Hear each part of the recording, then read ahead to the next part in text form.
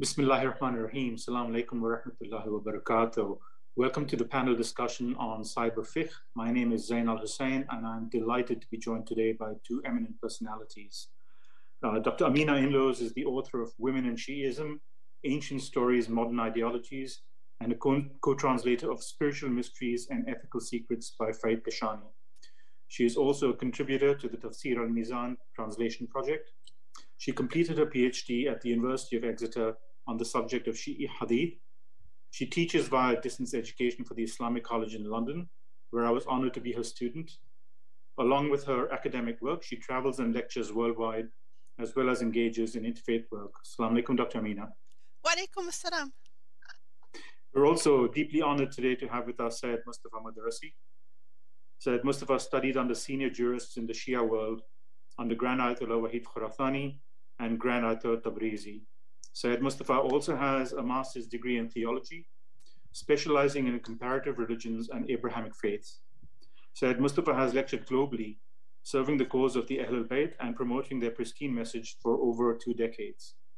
He is currently teaching at John the Martyr Academic Seminary. Assalamu alaikum, Syed Mustafa. Wa alaikum assalam wa rahmatullahi wa barakatuh. Great to see both of you. Given we've got just 20 minutes, I'd love to jump straight into the questions if you don't mind. Dr. Amina, maybe we can start with you. What do you think are some of the jurisprudential issues emerging from the development of cryptocurrencies, NFTs, and other wonderful wizardry of the metaverse? Well, first of all, these are very rapidly evolving and changing issues. I think if we'd been having this discussion maybe 2 or 3 years ago, we would have been using Bitcoin as a synonym for cryptocurrency, for example. And now we have to acknowledge there are different cryptocurrencies with different situations. And of course, the NFT trend has really taken off. The metaverse is certainly expanding in the popular mind and so forth. So it is a rapidly evolving situation.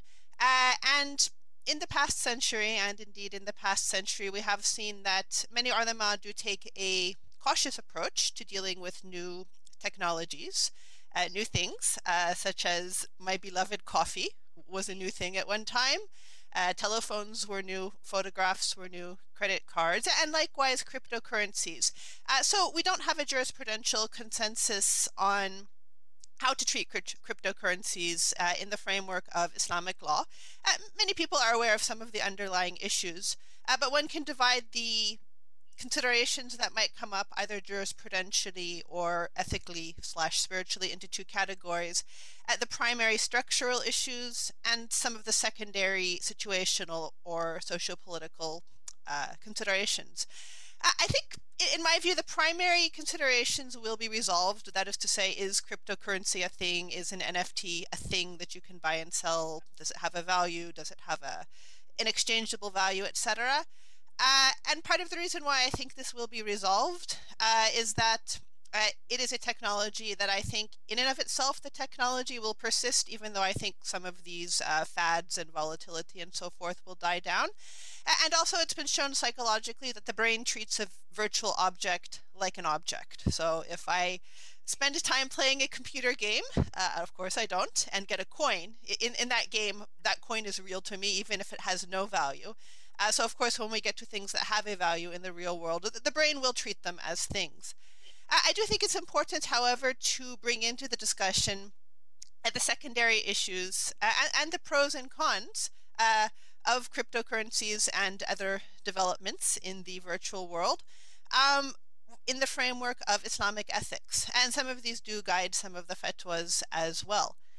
There are, in my view, ethical issues for and against them, and they're going to vary a lot situationally from person to person, place to place. In an ideal scenario, the cryptocurrency movement could, for example, result in a more equitable distribution of wealth, a greater access of wealth to the common man or woman. It could perhaps end the trend of certain states attempting to punish other states by cutting off their economic access to the global market. So there is the potential for greater equity, which I believe is an Islamic value. At the same time, there is a digital divide in the world. Not everyone has access to these things. There's more access than there would have been in the past.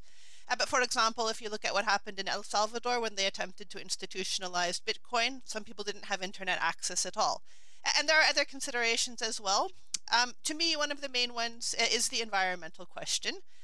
Sometimes when we see the internet, we just see the glitter in front of us, and we forget the internet is like a monster. It eats, with apologies, it excretes, and it does. And if we're not in a situation where we're seeing the eating and the waste products of the internet, then we may not necessarily be appreciating the impact. Same thing for anything else like YouTube or Amazon. So this should be handled. There are people who are handling it. There are people who are not handling it. So like I said, it's situational, but there is rising awareness in this day and age of the Islamic ethics pertaining to the environment. So these are some of the considerations that can go behind considering where to situate these things in an Islamic jurisprudential and ethical framework. Of course, there are many more.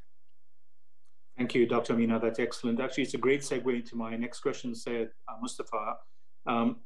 Usually the big discussion amongst the Shi'i lay people, for want of a better word, is that we don't understand how jurists derive rulings from texts that are more than 1,000 years old. So when it comes to what Dr. Amina was saying about cyberspace, can you possibly give us an example of how a jurist might practically derive a ruling today?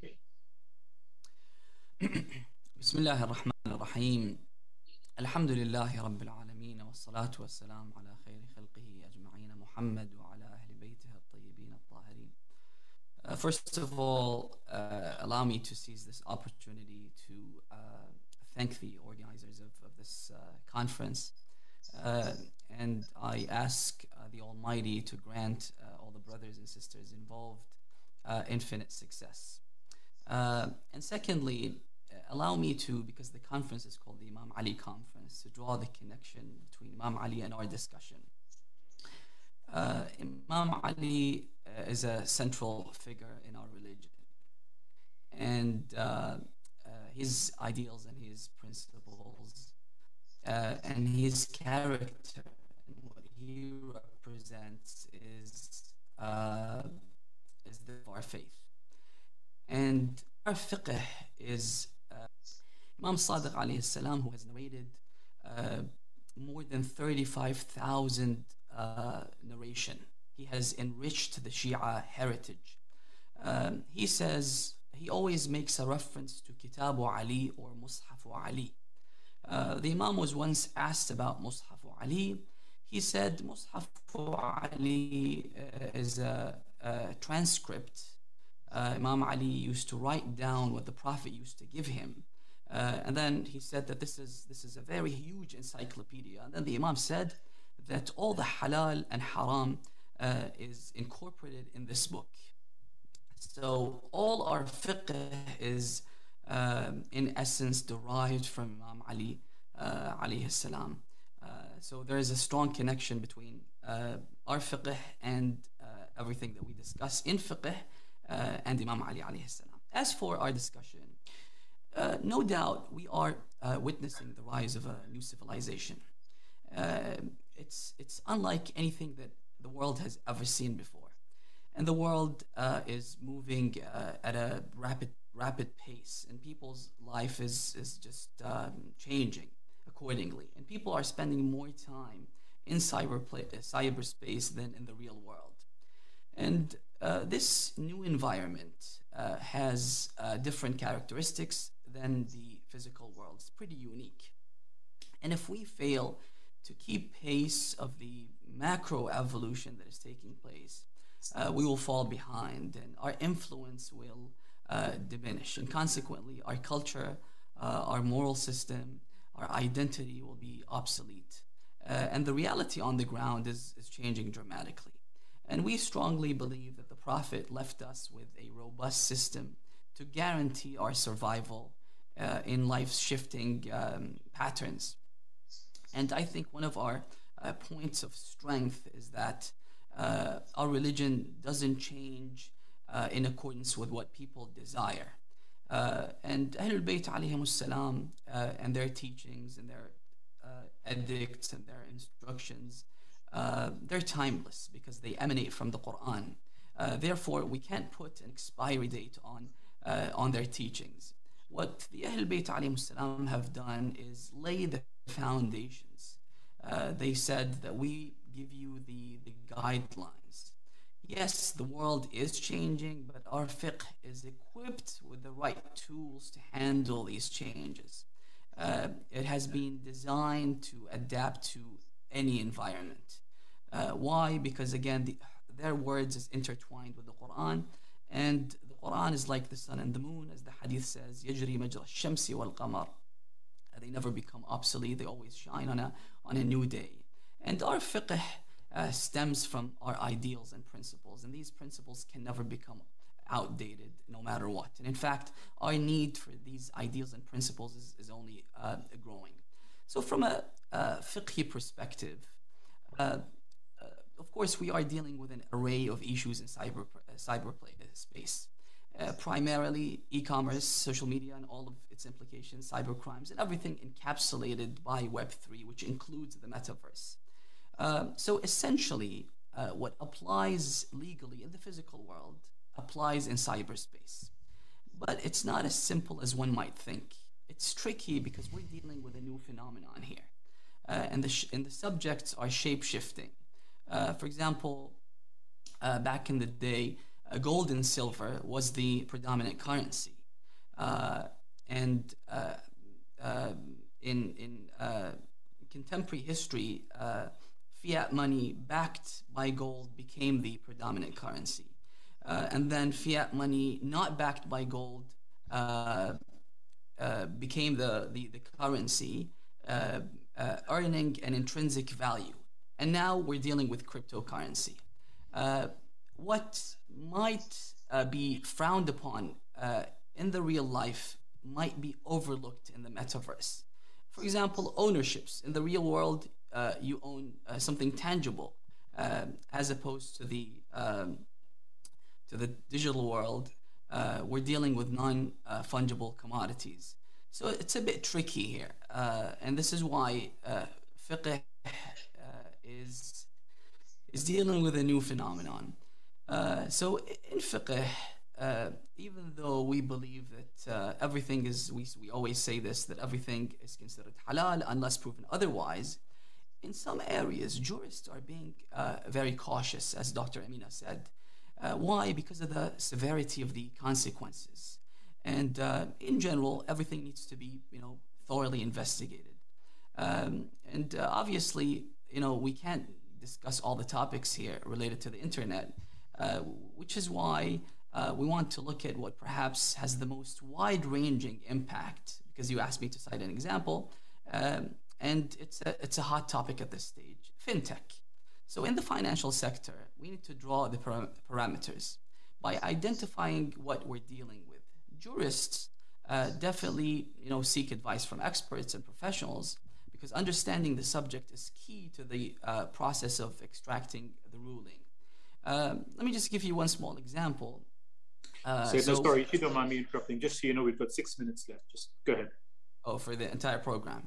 That's right. Time flies when you're having fun. Okay, so let me skip this example, but see, in general, for example, usury is forbidden, right? But how and which transaction in fintech involves a usury?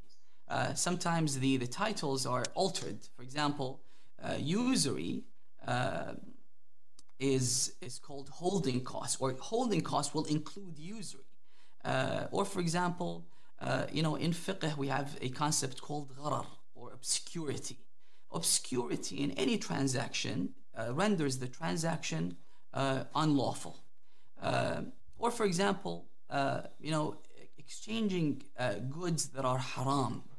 For example, investing in cannabis stocks. There's no doubt that this is problematic because the value of a stock is heavily influenced by the proceeds. Dividends are even clear. So, for example, if I'm investing in Amazon and they sell haram products like alcohol or other stuff, but if these are some of the things that we're dealing with, if, for example, this is not the main product sold by Amazon, and the proceeds that come is minimal, then the jurists say that it's negligible. So it's okay to invest in, for example, Amazon.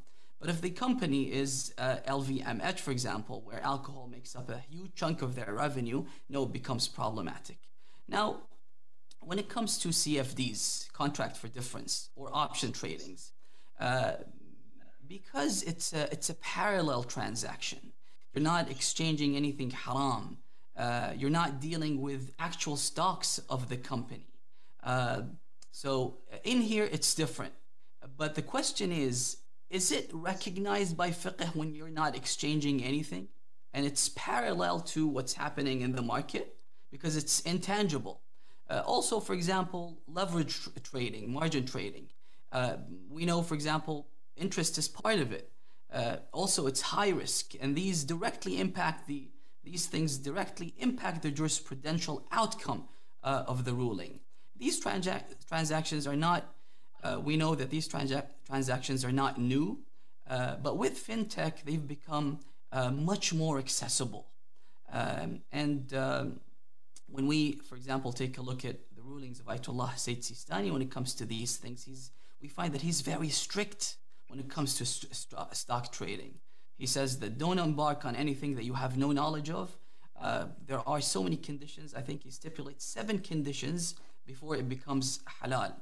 And the verse in the Quran is very clear, وَلَا تَقْفُ مَا لَيْسَ لَكَ بِهِ عِلْمٍ. Unless you understand what you're embarking on, you're not allowed to deal with these things. Yeah, There's so now 3 minutes left. Yeah, sorry. That's right. Please go ahead. Maybe you can wrap up just this comment, and then I can put a last question to Dr. Amina. Yeah. So in the real world, we might be dealing with these things, but because it has become much more accessible, people are asking so many questions. We are dealing with new things, with new challenges that we need to tackle. So the real challenge for a jurist is to apply the principles of fiqh on these new challenges. And we've seen scholars that live in Najaf that have, limited access to the outside world. They've written books in economy. For example, Sheikh al-Fayyad. Sheikh al-Fayyad is a jurist, and he deals with the traditions and the narrations and solely with fiqh, right? But he's written a book in economy because he, seeks the advice of intellectuals and experts in this field. And one of the things that I wanted to say is people who have delved into these fields, we want these people to come and learn about fiqh more so that they can use their expertise in these fields to understand what religion is talking about. We have fuqaha that have tried to understand the economy, fintech, but we need people from fintech experts in this field to also understand what religion is, to try to reconcile between the two. Thank you, Syed. Now, Dr. Amina, post your time. I'm so sorry, but I'll give you the last comment, a minute or two, if you don't mind, and I'll let you wrap up as well. And I apologize to you, Doctor. Not at all, Syed. Go ahead, Dr. Amina. Sure. What is the question? I just give you the last 2 minutes to wrap up. I mean, perhaps we could sure. talk about the spiritual dimensions, because you've talked about the jurisprudential dimensions, but we can't really detach the two, can we? So how do you see cyberspace influence on that? Go ahead. One overarching question that this brings up is what is real and what is reality. If we understand that Allah is the ultimate reality and the material world is a lower level of reality, then where does this fit in? Certainly, Islamic thought admits to immaterial realities, angels and so forth, or the barzakh, which we consider to be extremely real. Many Islamic philosophers would also consider to be the reality of the mental world or social consensus to be a form of reality, like a dollar bill. It has no intrinsic value, but it has an agreed reality and profound effect on the world. So one of the questions here is the metaverse, our NFTs, are they real in the same way? I'm going to let people think about that, but I'd like to share some words from Sayyid Musa Sadr, which I think are relevant here. He says that there is no doubt that labor, like nature, creates value. However, value does not lie within these two factors, but outside them. Value expresses the light of our desire and our hope that is placed on things. Value glitters, grows as long as the lights are shining on it, and then returns to the shadows. So this is the question, the answer to which will be uncovered through time. We don't have an answer now. Is this an entrenched reality and aspect of our material world, or is it something that will end up being a bit delusional? And these are two opposites. The Quran speaks of the false realities as being associated with shaitan and a tool of shaitan, and anything associated with that, whereas the other immaterial realities would be associated with Allah. So where are we? Where are we going? We will find out. Thank you very much. All that remains to be said is thank you again, Dr. Amina Ainloos. Thank you, Dr. Sayyid Mustafa Madarasi. I'm really sorry we've run out of time. Thank you again to the organizers of this fantastic conference and the audience. Be well. Assalamu alaikum wa rahmatullahi wa barakatuh. Thank you. Wa alaikum assalam.